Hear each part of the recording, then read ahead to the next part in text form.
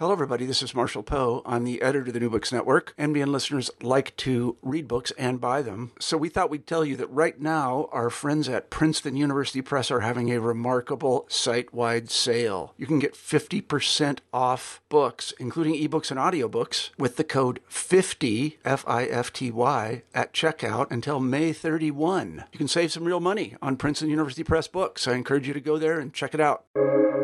Welcome to the New Books Network. Hi, listeners, and welcome to New Books and Music, a channel on the New Books Network. My name is Emily Allen, and I'm your host for this episode.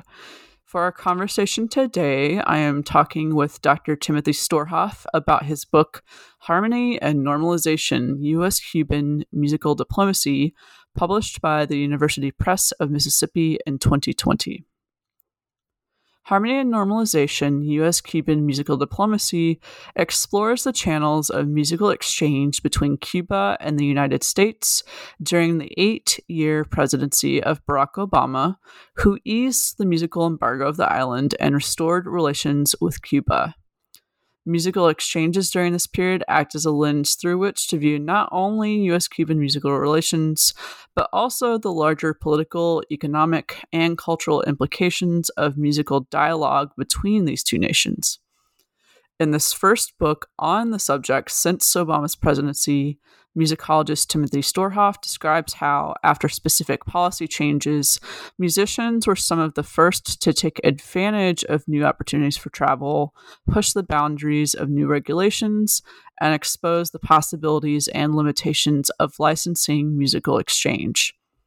This ethnography demonstrates how performances reflect aspirations for stronger transnational ties and a common desire to restore the once thriving U.S.-Cuban musical relationship.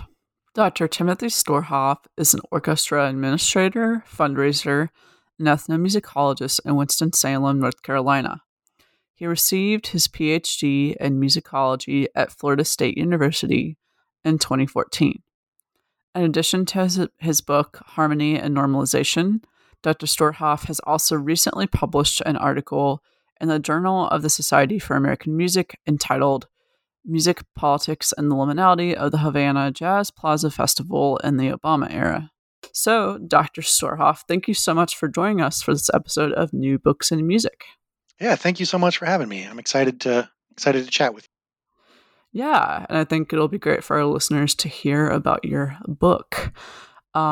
So before we, speaking of which, get into the talk about the book, can you tell our listeners a little bit more about yourself? Sure. So I studied bassoon at the University of Iowa, where I also started performing in an Afro-Cuban drum and dance ensemble, which is where the seeds for this project were originally first planted. Then I went to graduate school for musicology at Florida State, where I received my PhD. I don't know if we should tell them that we knew each other there. Yes, we did. Didn't have any classes together, but crossed paths in Tallahassee a number of times. And while I was in Tallahassee, I started working for Florida's state arts agency. So I've been straddling the academic and arts management world for the last 8 years now. I administered a number of grant programs for the Florida Department of State, and now I work in orchestra fundraising, and I'm really proud to be on staff here at the Winston-Salem Symphony while we're trying to bring music to the community during this pandemic. Yeah, and that made me think about knowing your background. How do you think that your experience in academia and the arts admin world at this point maybe informed this project? I think it did quite a bit, just in terms of even knowing really easily how to go in and look up a state's laws and the bills and things like that. And that was something that I would have to do while I was working at the Department of State for Florida, and being able to kind of track some of those things down and the changes, whether it's federal bureaucracy or state bureaucracy, was really helpful for this project. And it just kind of shaped how I think about a lot of this stuff, I believe. And it's planted lots of seeds. I'm interested in in the future digging into origins of the National Endowment for the Arts and some of those other big federal things and how those have impacted music making in our country. Yeah, that's really interesting. I always think it's important with a scholar's relation to a project, what draws them to that work. I think there's always kind of a personal touch to that, especially in ethnography. Yeah. So, And with this, one of those most personal early things was when I was playing in that Afro-Cuban drum and dance ensemble, and the directors were able to tell me about how they used to bring the group to Cuba every 4 years. I think they were maybe able to do it twice. And then when I was in it, they couldn't go anymore. And I was like, what do you mean? And then started looking into it. And, there's this one country in the whole world that my government was saying you're not allowed to travel to. And that just kind of was something that I had to scratch because there's such a thriving musical relationship, and just had to look into that some more, and that's what turned into this book. yeah, and I guess across talking about that journey, what was the research process like that led to this book? It was challenging.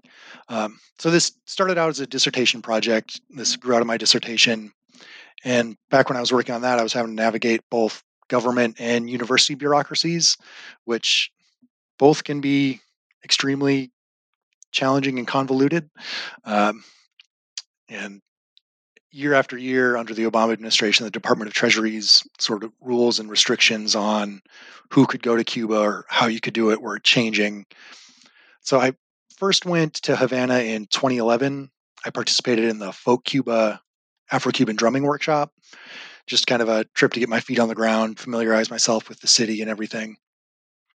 Then when I went for more of a formal research purpose for the Havana Jazz Festival a year later, the university stepped in, and I had to meet with a lawyer, and I ended up explaining to her how all the laws and regulations had changed over the last couple of years, which I don't think is normally how it goes, but it all worked No. out. And I was able to go to the Havana Jazz Festival. I attended a number of performances of Cuban musicians coming to the U.S. So I was kind of looking at both sides of that. The most significant of those, sort of following the National Symphony Orchestra of Cuba around as they were on their first U.S. tour in 2012, and went to a number of different festivals and things. And then in 2016, I joined a group from St. Augustine that was kind of celebrating the reestablishment of diplomatic relations, and I started this initiative called Across the Straits, and I joined them and some of their musicians and went down at that point, which at that point it was super easy, but it was interesting to see how much it changed from year to year. Each time I went, or when I talked to musicians coming here, how that was sort of transforming in real time. Yeah, I was thinking too, have you talked to some of these folks about how they're doing this year with everything? I mean, just thinking about the craziness that is 2020, I guess. No, I haven't. It's kind of the challenges of communications. One of the informants that I talked to, and who's actually based up in Minnesota, um, recently recovered from a bout with the coronavirus, and it was pretty well covered in some of the Twin Cities newspapers and everything. He's a jazz pianist up there, Nachito Herrera. So I just reached out to him recently and sent him a copy of the book once it was finally out. But thankfully, he's back performing again and doing well. But most of the people I talk to are just kind of now waiting and hoping that some of these cultural exchanges and things can continue again in the future. Yeah, I've been wondering, in general, with this year, how much that's affected various aspects of the arts. And you seem to have like a bird's eye view of some of that, at least with this project. So it's interesting to hear. I'm glad that your colleague recovered, though. That's good to hear. And then we'll come back to other more contemporary, connections to this work later, but kind of backtracking a bit to the scope of the book itself here. Let me ask you about a couple of terms. So you have in your book's title what seem to be two key terms, harmony and normalization. So what is the significance of those words in the context of your book? So harmony, of course, is a musical term, And this isn't a music theory text by any means, so I don't really get into analysis of harmonies or things like that at all. But its extra musical terms are almost as widely known as implying different parts working together in agreement, going in the same direction. And then normalization is a term that comes up a lot when looking at U.S.-Cuban relations. Following some sort of a severing of diplomatic ties often happens with a war or something else. Normalizing of relations is when countries reestablish those diplomacy and embassies and things like that. So, the U.S. normalized relations with Vietnam in '95 and with China in the 1970s. And it was always a question of when are we going to normalize relations with Cuba? And it's still kind of an ongoing question. Yeah, I could definitely see that. I feel like you could keep writing this book Yeah. and never stop. So it's definitely relevant, I think, to the current moment and ongoing. So nice addition to the current literature for sure. So going to the introduction here, you kind of set the stage for the rest of the book with kind of like the general, kind of what you were just talking about, kind of a bird's eye view of that diplomacy. You say, quote, "The performances themselves have reflected the promise and tensions of U.S.-Cuban relations. These dynamics manifest themselves in music through the styles and genres musicians choose to present while abroad, in selecting music that represents a more harmonious international relationship," going back to that word, "or subverts listeners' musical expectations. Performers can be critical of the status quo without making overt political statements, and can reach new audiences and individuals by avoiding simple political classifications," end quote. So I thought that was interesting, in that, let me ask you this. How do you see these performances complicating that idea of something being political? I'm thinking about, for instance, chapter 3, about how you talk about the Cuban musicians' performances in the US that were kind of pegged as political, despite the musicians claiming them as apolitical and more for personal reasons.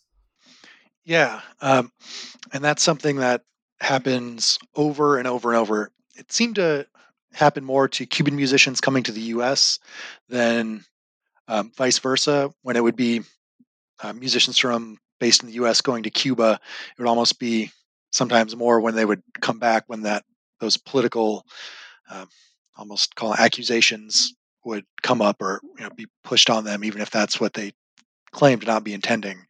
So whether it's U.S. musicians visiting Cuba or Cuban musicians visiting the U.S., they are all really careful to avoid being overtly political because it could put the potential to travel in the future at risk.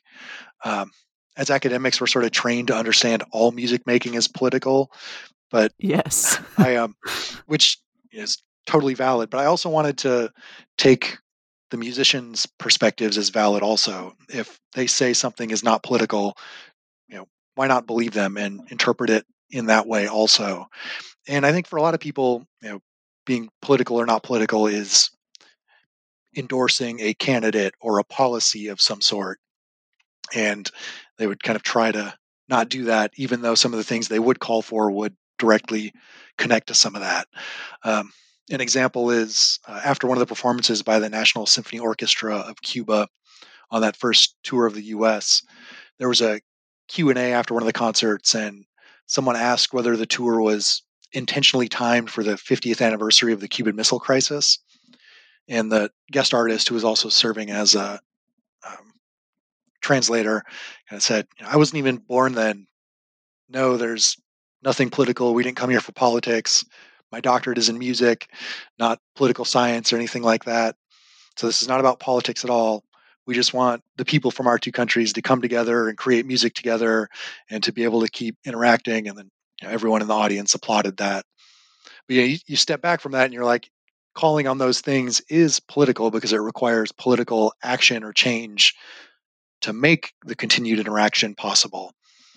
So it's sort of my job through a lot of this was balancing that of what people say is not political, but also the political implications of of those statements, and politics made any of these interactions possible.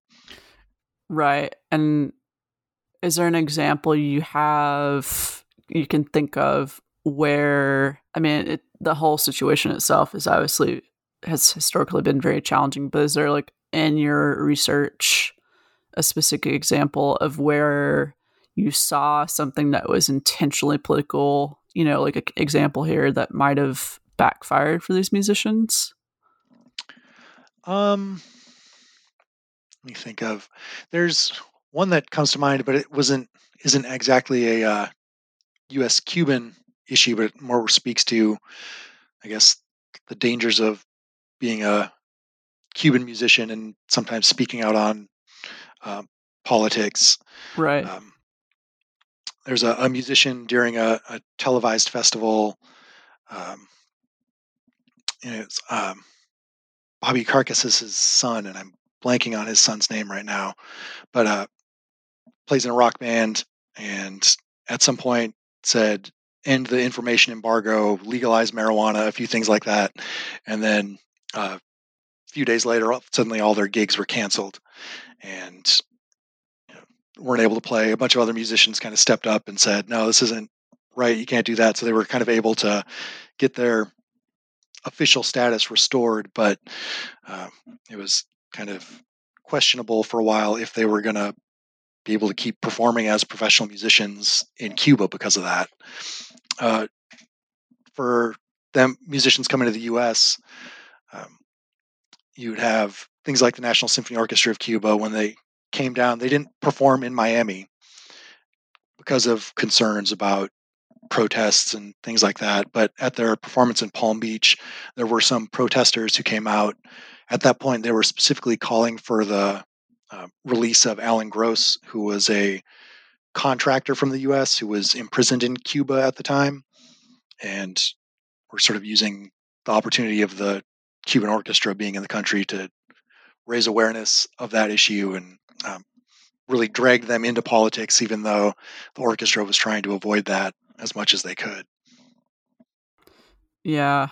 It seems like from what you're saying and from what I read in the book too, that it was just very easy to fall down that slippery slope, I guess, of, like you mentioned in that chapter 3, like something being painted as political or even over intentionally doing so. And I was going to say too, and all that, maybe thinking about the audience too, do you think that risk came the most from, or I guess what was the audience's role at these different performances in, being a threat or not, in terms of something being politicized, I guess? In the U.S. performances, I think a lot of Yeah. audiences were really reading into that, looking for that type of thing, just because Cuban music still has, and Cuban musicians still have this forbidden sort of exoticization around them because it's been cut off for so long. The rest of the world hasn't been cut off from Cuba the way the United States has. And so when those musicians do come over, people are kind of looking for that type of thing. So I'd be sitting in these orchestra concerts and people would be saying, "Yeah, isn't it crazy that I can't go to Havana, or that this hasn't happened? And it's 2012 and this orchestra's never been to our country before," and those type of things. People were really kind of actively looking for that and trying to read into it. And they were even surprised that they weren't playing all Cuban music or all music that tied into that. They played some Mendelssohn and Beethoven, and someone even asked that at one of the Q&As, like, "Why did you play this 19th century European music?" And their answer was like, "Well, we are a symphony orchestra." Yeah. Yeah. It's really, like, that's not surprising. Like, it's, come on, y'all. Right. Interesting. So kind of going back in time a bit here, leading up to some of those things, we've mostly been talking about the 2010s, I think, so far, but let's maybe go back to chapter 1 here and look at kind of what you've outlined from around 1960 to 2008, you kind of trace the different shifts in this musical relationship between the U.S. and Cuba, changing pretty much quite a bit from president to president, of the United States. So can you talk about some of those shifts that happened, in the late 20th century to early 21st? Yeah. And that section's really structured, presidential administration to presidential administration, because that is where those changes are happening. And it's very US centric because you go through all these different presidential administrations. And on the other side of it, it was Fidel Castro the whole time. Right. Almost all these, so many of them thought that they were going to be the one to, whether it's topple Castro or outlast him, but he was there until after I finished the dissertation version of this, and during the Obama administration.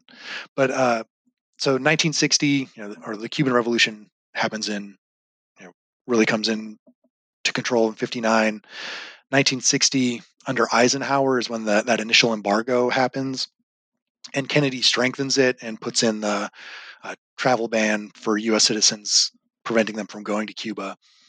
And I want to clarify that it's not really a law the way we think about them that keeps people from traveling there. It's in these Department of Treasury regulations.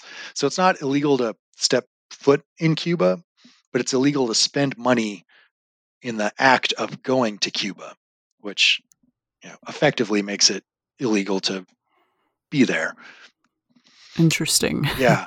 So, and I had to spend a lot of time really digging into the changes in the nuances of the Department of Treasury and it's actually the Office of Foreign Assets Control. So I talk about the OFAC a lot in the book. But after Kennedy puts that in, it doesn't change much throughout the 60s and 70s. And then the Carter administration really opens things up. In lieu of embassies, the U.S. and Cuba establish interest sections to have some limited diplomatic engagement. And Carter also lifts the rules limiting travel. And that made a number of significant musical events possible. One of the really interesting ones was in 1977, there was a jazz cruise of the Caribbean scheduled to leave New Orleans. Cuba was not part of the itinerary originally, but then it was added as soon as it became legal. So you had some protesters there protesting while it was leaving this ship called the Daphne. And it had musicians like Dizzy Gillespie, Stan Getz, Ry Cooder, all sorts of jazz fans on there. And it stops in Havana. And it's one of the first times that these musicians are playing together. It's when Arturo Sandoval, Paquito de Rivera are able to perform with Dizzy Gillespie, and some of these really important relationships are formed. Then in 1979, Columbia Records organizes this event they called the Havana Jam Festival. They sent down Billy Joel, Weather Report, the Fania All-Stars, Chris Christopherson, Stephen Stills, all these musicians from all sorts of different genres performed a few nights alongside Cuban musicians like Orquesta Aragon, Irakere. And then because of this, Irakere goes on tour with Stephen Stills in the U.S. and starts to build a following and performs all these festivals around the world. You could do a whole book just on sort of the significance of the Carter administration and some of these musical interactions. But I think partly because of what Carter did, the Cuban exile community coalesces around the Republican Party by 1980, and then Reagan wins. By 82, the travel ban is reinstated. And one other significant thing that Reagan does is he signs this presidential proclamation 5377 that bans all employees of the Cuban government from traveling to the U.S., which in effect stops professional Cuban musicians from coming to the U.S. because they're almost all connected to the Cuban Ministry of Culture in some shape or form because of Cuba's socialist system. And that largely says there's some interactions. Dizzy Gillespie is still able to go down to the Havana Jazz Festival a couple times during that time because he's Dizzy Gillespie. He's able to get the permission from the State Department and all that. Yeah, I'm sure. And he actually helps Arturo Sandoval get to the U.S. at one of those. I think they go on a European tour together, and helps him then get over to the U.S. And Paquito de Rivera during that era also. But then we get to the 1990s. Soviet Union collapses, and without that support, the Cuban government goes into what's been called the special period. The economy really retracts.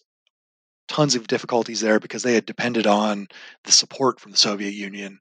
They start trying to bring in tourists and bring foreign currency in because they need hard currency just to buy food and keep the lights on and everything. So the U.S. government during this time, instead of reaching out to Cuba at the end of the Cold War, tightens the embargo. They're confident that this will then topple the Castro regime, but it kind of just hardens them, and they can blame the U.S. government for all the problems.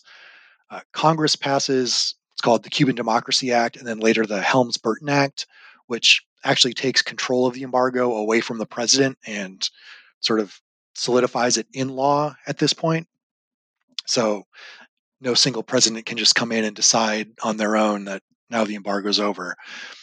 So on one hand, Clinton kind of has to take this hard line on Cuba in terms of economics, but in his second term, he also facilitates these cultural exchanges and opens up opportunities for Cuban musicians to come to the U.S., puts out a new category of travel called people-to-people travel, where groups from the U.S. can go for cultural purposes to Cuba to learn about things, just to engage Cubans. And Cuban music becomes really huge in the U.S. during this time, partly because of the Buena Vista Social Club album and the subsequent documentary film.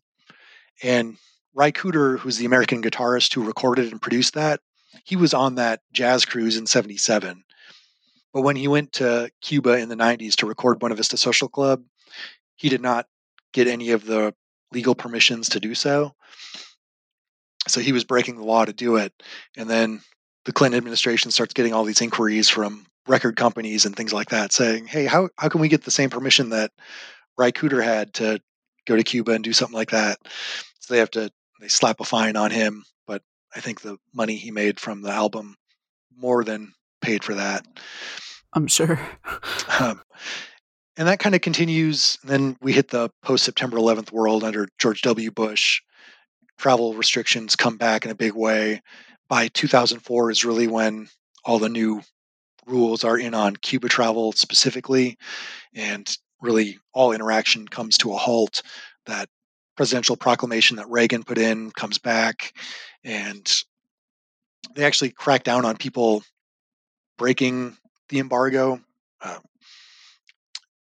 There was a bit of a controversy where some of the Department of Treasury investigators that were supposed to be tracking down Osama bin Laden's finances and things like that were actually going after people for going to Cuba instead of doing the terrorism-related tasks they were supposed to do.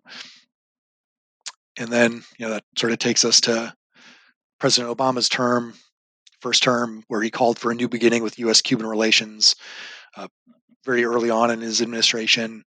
And he starts putting in changes first for Cuban Americans who have family members there so they can go back and visit their family, and then just starts rolling out year after year just some other opportunities for educational travel, for artists, for different things to be able to go back and forth. And actually by the end of 2009, that first year of Obama's administration, the State Department had issued 5,500 more visas for Cubans to visit the U.S. than had been issued the previous year. So it started happening pretty quickly, and musicians were really some of the first people to want to jump on that and were applying for licenses right away. Yeah, and that actually leads really well to my next question, which was sort of in that turning point during Obama's for sure, and throughout his administration, what were some of the notable performances that were part of that musical diplomacy that we were seeing during that time? One of the big early ones is Juanes, a Colombian rock star now based in Miami. He'd done these Paz Sin Fronteras concerts, Peace Without Borders concerts before, and he wanted to do one in Havana to try to kind of bring together the divided Cuban family between Miami and elsewhere, and those still on the island. And he got permission from the Department of State to do it, had a cooperation from the U.S. government. So this was really more of a formal cultural diplomacy effort than a lot of the others that I talk about that are much more informal, because he was working with Secretary Clinton and had gotten those direct permissions. Goes to Havana, puts on this big festival concert with all sorts of artists from the U.S., from Cuba, from throughout Latin America. And it was the first concert to be simultaneously broadcast in Miami and in Cuba at the same time. And before it, there was a lot of pushback for him doing this. There were some of those coordinated burnings of his records and things like that. He received some death threats in Miami. But afterwards, after people saw it, there was more of a positive feeling about it. He made some statements that could be interpreted differently from different people, but calling for a free Cuba, calling for one Cuban family, that I think made people feel better about it, that previously were concerned about him going to Cuba and doing this concert. The Jazz at Lincoln Center went to Havana pretty early on in the Obama administration, and they'd been done lots of cultural diplomacy work over the last number of decades. So they were kind of used to doing things like that. They recorded an album there. But it was also just so many of these smaller kind of unofficial things of people just wanting to go to Cuba to perform in the many festivals they have there. All the concert producers in the U.S. wanting to bring Cuban musicians here to perform, and just people, this desire to go on their own and not even necessarily thinking of it as cultural diplomacy in their own right, but needing that permission to do so. Right. I was thinking too, so in this kind of, I guess, increase of, performances back and forth, what kind of genres are we seeing in this? Like, what kind of musicians are we seeing go back and forth, in this Obama era? It's all over the place. Popular music, a lot of jazz. In terms of musicians coming from Cuba to the U.S., a lot of those Buena Vista Social Club musicians and performers who have cachet from previously, there was an interest in bringing them over here. So a lot of that traditional Cuban music, rumba musicians, it was kind of really running the gamut. And in terms of U.S. musicians going to Cuba, it was classical musicians, from soloists to small ensembles to jazz performers, and popular, well-known pop stars and things too. Yeah, I think you mentioned Beyonce, right, at one point. Yeah, there was a lot of controversy when Jay-Z and Beyonce went to Havana in 2013, and they didn't go as performers. They went on one of these people-to-people trips. So the Obama administration restarted that travel category that originally was created under Clinton.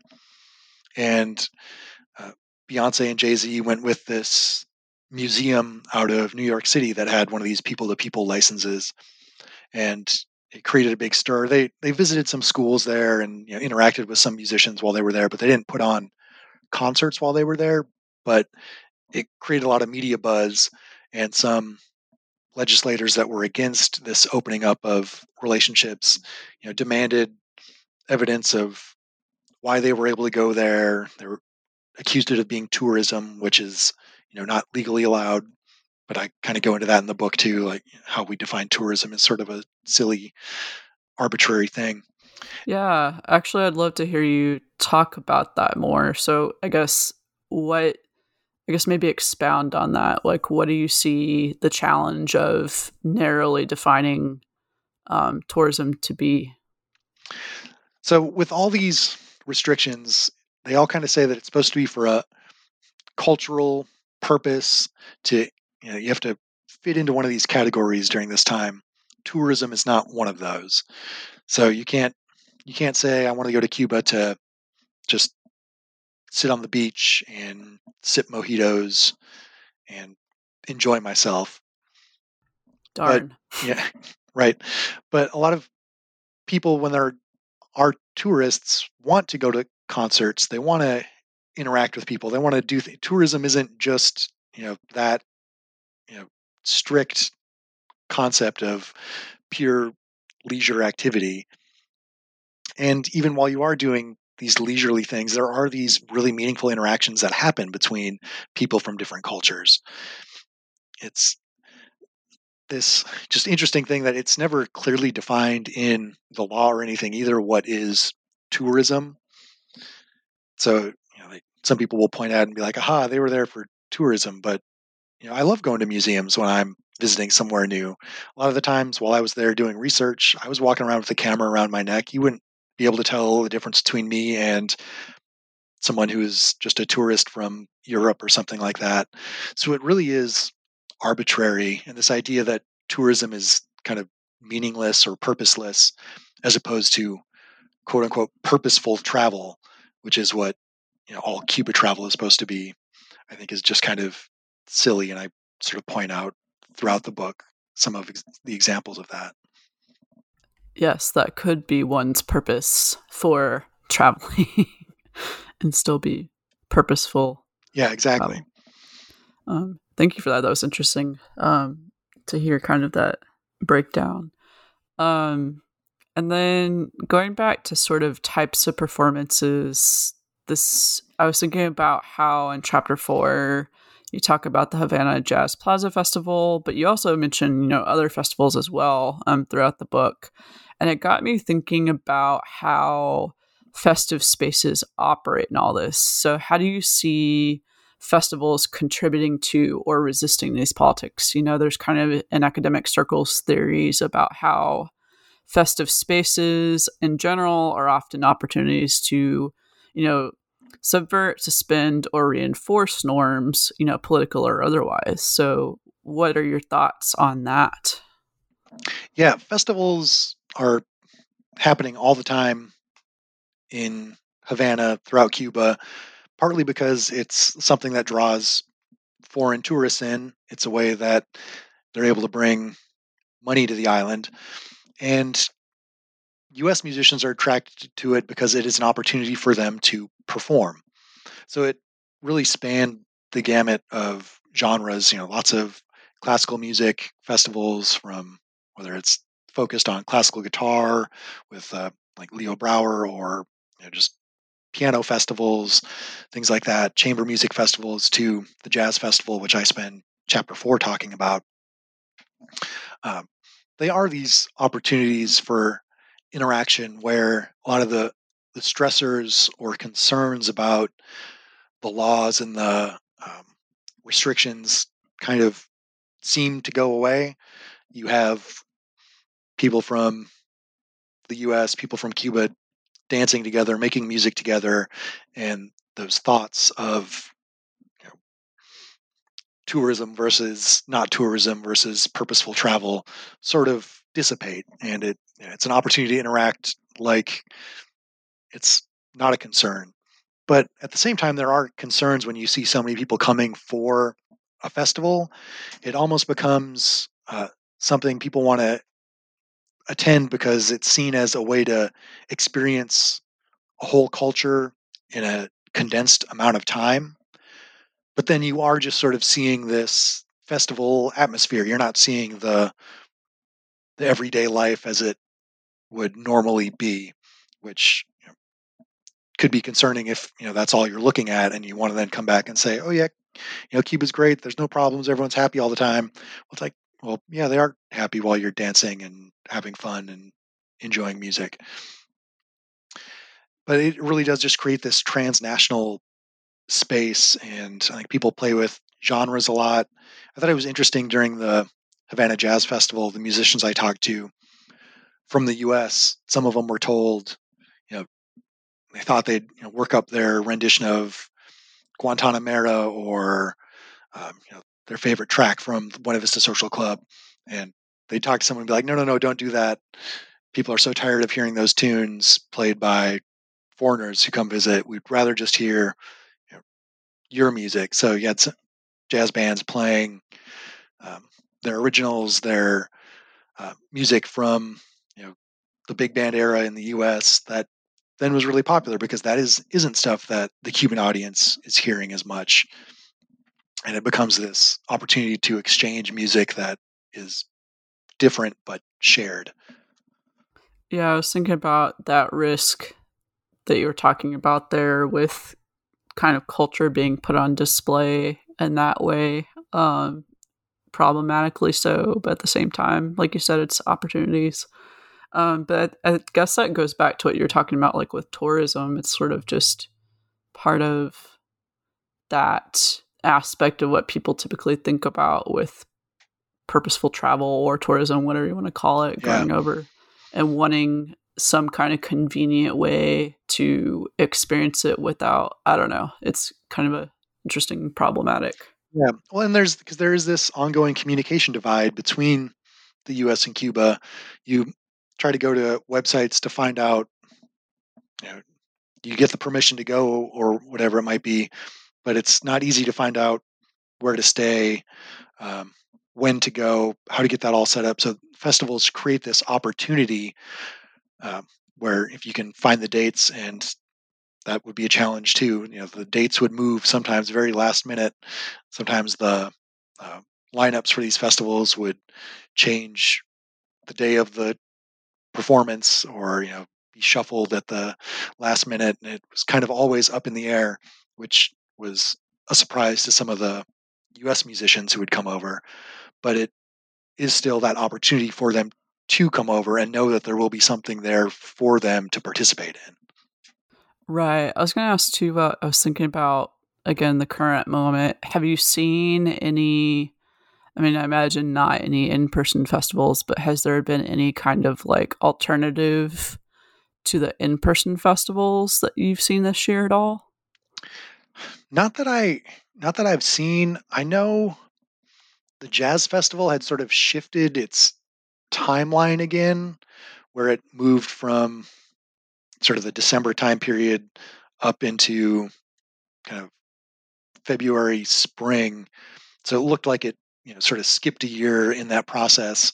And I haven't seen so we'd kind of be coming up on the next jazz festival pretty soon here. And I haven't seen much of what to expect there.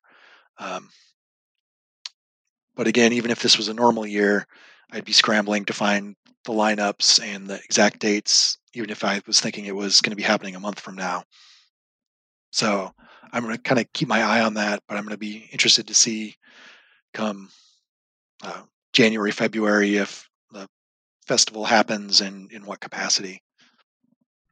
Yeah, that's something I'm definitely, as a whole, kind of thinking about is these large group music events, like what that's going to look like going into next year. So I was just curious. Um, Going on to chapter 5 now, you started talking about this a little bit earlier to an extent, but the idea of, using social networks as a way to go back and forth between the US and Cuba, I thought that was really interesting. Can you talk about those networks for us? Yeah, it ties into what I was kind of just saying about the lack of communication or able to find robust, accurate information about going to the island or what's happening there, that people really do depend on someone who is in the know, um, whether that's musicians needing to know someone there to get an invitation for them to come to one of these festivals and perform, or if it's um, a Cuban musician having a connection to someone who, a family member who now lives in the U.S., who's able to help them get an invitation and the visa to come perform and everything.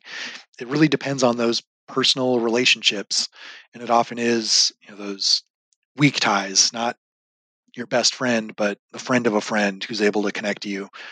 Uh, One of the examples I give is during the jazz festival, was this group, the Wilma Gid Quartet. He now performs under the name Balkan Bump, great trumpeter, and he was playing in San Francisco, and his manager was friends with this expat who now lives in Cuba, and she does a lot of writing there. And she happened to be in San Francisco visiting this friend, heard their band play, and that's sort of where this connection happened. And then she said, let me see if I can get you an invitation to come perform at the jazz festival. That ended up happening, and it was just kind of through this chance meeting, this loose connection. And almost everyone I would talk to, if they weren't a Cuban musician who had left the island and was coming back to perform, was depending on some sort of a connection like that to come and play there. Other people have to pay for that connection. There are companies that will set that stuff up for you. Classical Movements is a nonprofit here in the U.S. that helps classical music organizations with cultural exchanges all the time, and they did some during the Clinton era, and they still had some of those connections that they tried to maintain, so that when things opened up again and some of these organizations wanted to go down there, they could call them up and they were able to say, yeah, okay, let me reach out, see what we can make happen. So it's really kind of dependent on people in the know that can then provide the connections and just make it all come to fruition. Because if you just decide, hey, I want to go perform in Cuba, good luck. Oh, I'm sure. I can't imagine trying to juggle all of that, especially because you were saying about going back to the festival, how up in the air it was, and then trying to also find someone who knows someone. Gosh. Yeah. And it works very different from a lot of European jazz festivals and stuff like that some of these same musicians are used to participating in, because there are these formal networks outside of Cuba with producers and inside the professional music world that, because of the embargo and things like that, Cuba has been cut off from in a lot of ways, that you can't draw on those same connections, but you have to find these sort of Cuba knowledge connections on their own. Yeah, and I guess maybe hearing more about your experiences too. What was it like for you, I guess, in a different way, but like kind of you tapping into those networks and, trying to juggle the fluctuating dates I'm sure you had to deal with. What was that like for you? It was a little frustrating, as it would be for everyone, because especially at the time when I was doing, IRB stuff through the university and all that, and you have to provide these dates, and then they would change, and you need to go get your paperwork updated last minute and stuff like that. But thankfully, it was people very welcoming and accommodating. I think one of my trips, I thought I had set up a stay at a home where I'd previously stayed. I got there and they were already all booked up, and brought me in. And he's like, "Oh, Tim, I remember you. Yeah. Please, sorry about this miscommunication." And he called around to another Casa Particular. That's what these homes are, where they're licensed to rent out rooms to travelers. And he just called around the neighborhood and found me another room, walked me down there, and got me all set up. So it's improvisation is required, musical and otherwise, if you want to do any of this. And that was something I saw with the Cubans having to depend on also just keeping those cars running and things like that. You just have to be able to kind of go with the flow and make it work, because best laid plans often go awry. Oh, I'm sure. I can't imagine trying to do a dissertation. Gosh, but you made it work. Yep. Yeah, I thought it was in your introduction, right, where you kind of made a play on that word improvisation in a lot of ways. I thought that was a really effective way to capture that experience, and just kind of that overall, nature of going to Cuba, to perform and whatnot. So, kind of another key term, I guess, of the book. I know we talked about harmony and normalization as key terms, but improvisation seems to be another key term. I think in multiple ways, just sort of what I said in terms of making things work and adapting in the moment, but just so much of the music uses improvisation, outside of jazz as well, whether it's um, Afro-Cuban drumming and dance and the playfulness of a rumba performance.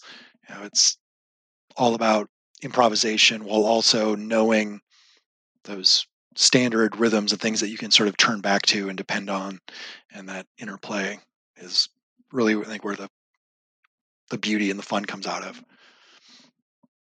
Yeah, and then as we kind of start wrapping up, I wanted to ask you as well about, obviously your book is very much structured around, the way these policies or these relationships rather have shifted from US president, and obviously we're very much in a turning point with the recent election of Joe Biden as the next US president. So based on kind of your knowledge of those shifts, what do you think might possibly happen over the next 4 years? I know that's a big question, but what are you starting to see hints of, I guess?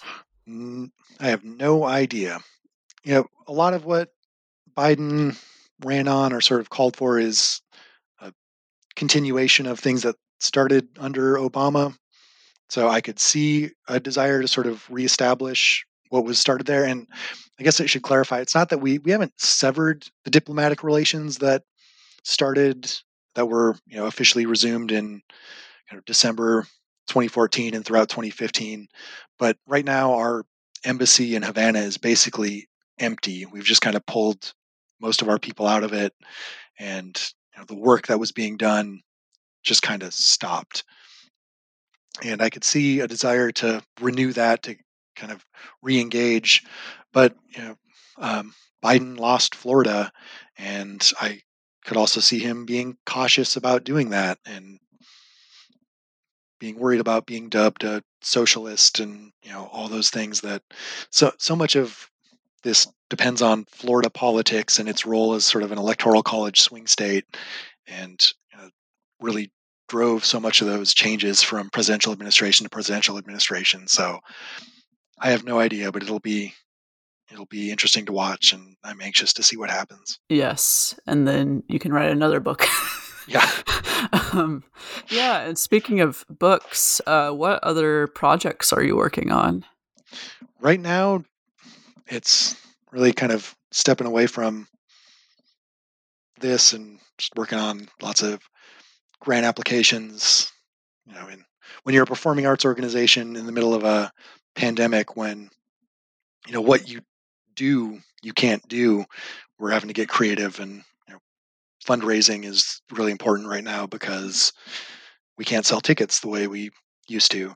So a lot of my creative thinking is going towards that, but I am hoping to jump into another project before too long, looking at I mentioned either the National Endowment for the Arts, or looking at the many different state arts agencies and the programs that they have, and how those have influenced music making through the programs that they have that can either support composers and stuff like that. And I'm also interested in the President's Council on Arts and Humanities, which I mentioned some in the book. They went along on one of the first official cultural diplomacy efforts under Obama in 2016, and the group actually disbanded under Trump following the whole Charlottesville debacle. And I'm curious if that comes back, and I'm just interested in looking at the history of that organization that existed from the Reagan administration. It was formed to kind of do research about whether there should still be a National Endowment for the Arts and a National Endowment for the Humanities. And they came together, did this research, and said, yeah, let's not privatize it all. And it kind of continued under presidents, and now no longer exists.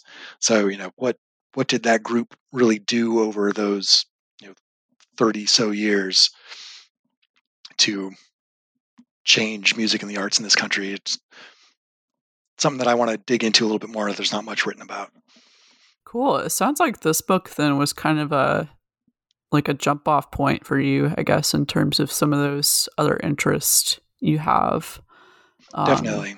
Which is really cool. I'm excited to see where you go with this project and those other ideas. And certainly, I know performing arts organizations as a whole too is a big shift right now. So I wish you the best with that. Thank you.